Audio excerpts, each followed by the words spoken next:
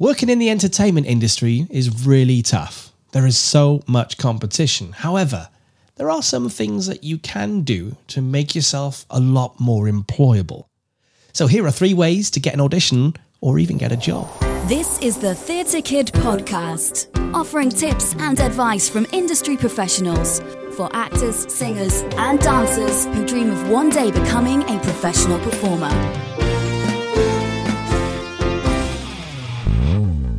Hello and welcome to episode 8 of the Theatre Kid podcast. I'm Carl Davis, and today I have 3 mega tips that will help you become more employable. Now, I've mentioned the first one in previous episode, but I've never discussed the other 2 before. So let's start with the first one, which is Spotlight, a casting website. The Spotlight website, spotlight.com, is the industry standard when it comes to casting. You'll find that 99% of professional productions will advertise their casting call there. A basic breakdown of how Spotlight works is that they have 3 different profiles. One for casting directors and producers, another for agents, and then another profile for clients and performers. Casting directors create job advertisements or audition opportunities, and through Spotlight, they send out the details of the job and what they're looking for to agents, and they can also send it directly to the clients as well. You'll find that the bigger projects will only send the job description to certain agencies, people that maybe they have worked with previously, and the producer trusts the quality of the clients from these particular agents. They'll know that they're consistently good. This means that the casting team don't have to scan through thousands of submissions from clients and lesser known agencies. They'll just go straight to people they know and trust. If you're hoping to audition for Les Miserables one day, then you'll probably need to be with a reputable agency, someone that has had a client in the show before maybe. However, there are plenty of opportunities for clients of smaller agencies and also for those members without an agent. Either way, if you have ambitions of working professionally, you're going to need a Spotlight profile. However, it's not possible for parents to create a Spotlight account for young performers. This needs to be done through an agency or through your local theatre school or dance school. There are other services like The Stage, Backstage, Mandy, and countless Facebook groups, but Spotlight is the industry standard. Over at the academy at mytheatreschool.com, you'll have access to tips and tricks on how to make your Spotlight profile stand out in what is a very, very tough industry. We'll show you the traffic light system and exactly what casting directors see. You can find all that information over at mytheatreschool.com. Let's dive into the second tip, which is your reputation. I've booked so many people onto projects simply because they have a great reputation. Talent is only half of the battle. If you're an idiot, people are not going to want to work with you. Let me give you an example. I was casting a European tour a few years ago, and the female soloist role was very specific. She had to have the ability to sing a series of songs that would be tough for anyone. At the London auditions, this girl came in and she blew the audition panel away. She had everything that I was looking for. I had a scan of her CV and saw that she had worked on a project with one of my very, very good friends, someone I really trusted. So I gave him a call to get an insight into what she was like to work with, and his response was, "She is super talented, but difficult to work with." I checked in with a couple of other guys, and it was a very similar story. So for that reason, she didn't get the job. Her reputation stopped her from getting the job.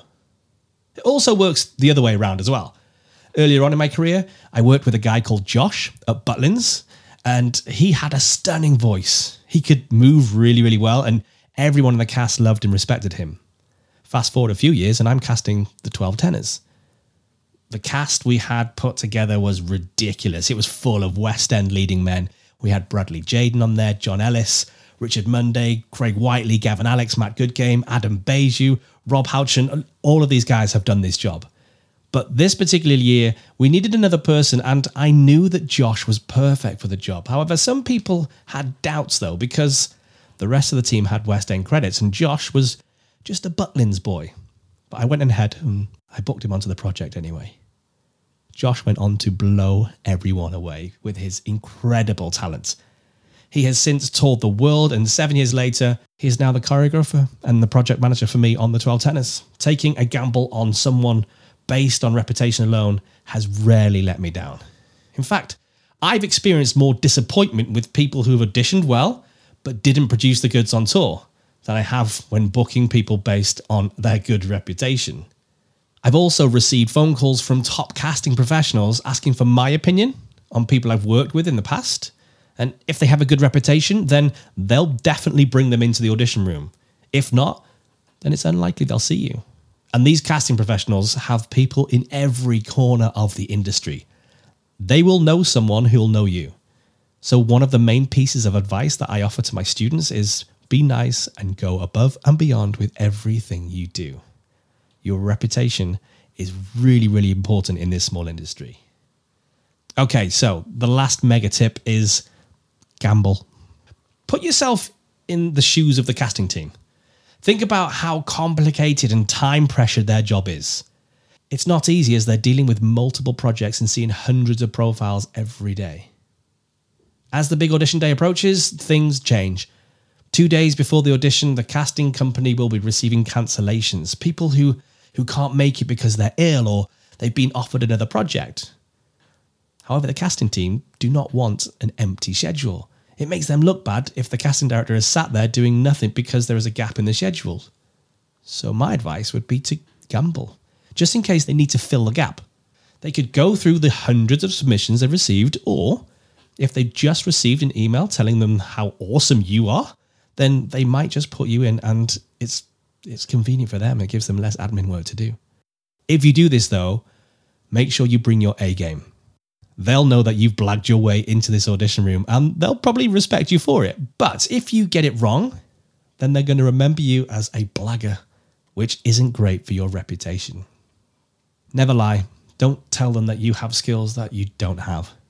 If you turn up to the audition room and you're not what you've said you are because you've lied on your CV or your resume and you look completely different to your headshot, then you're going to be remembered for that, and it's likely that they will not call you in again for any other project.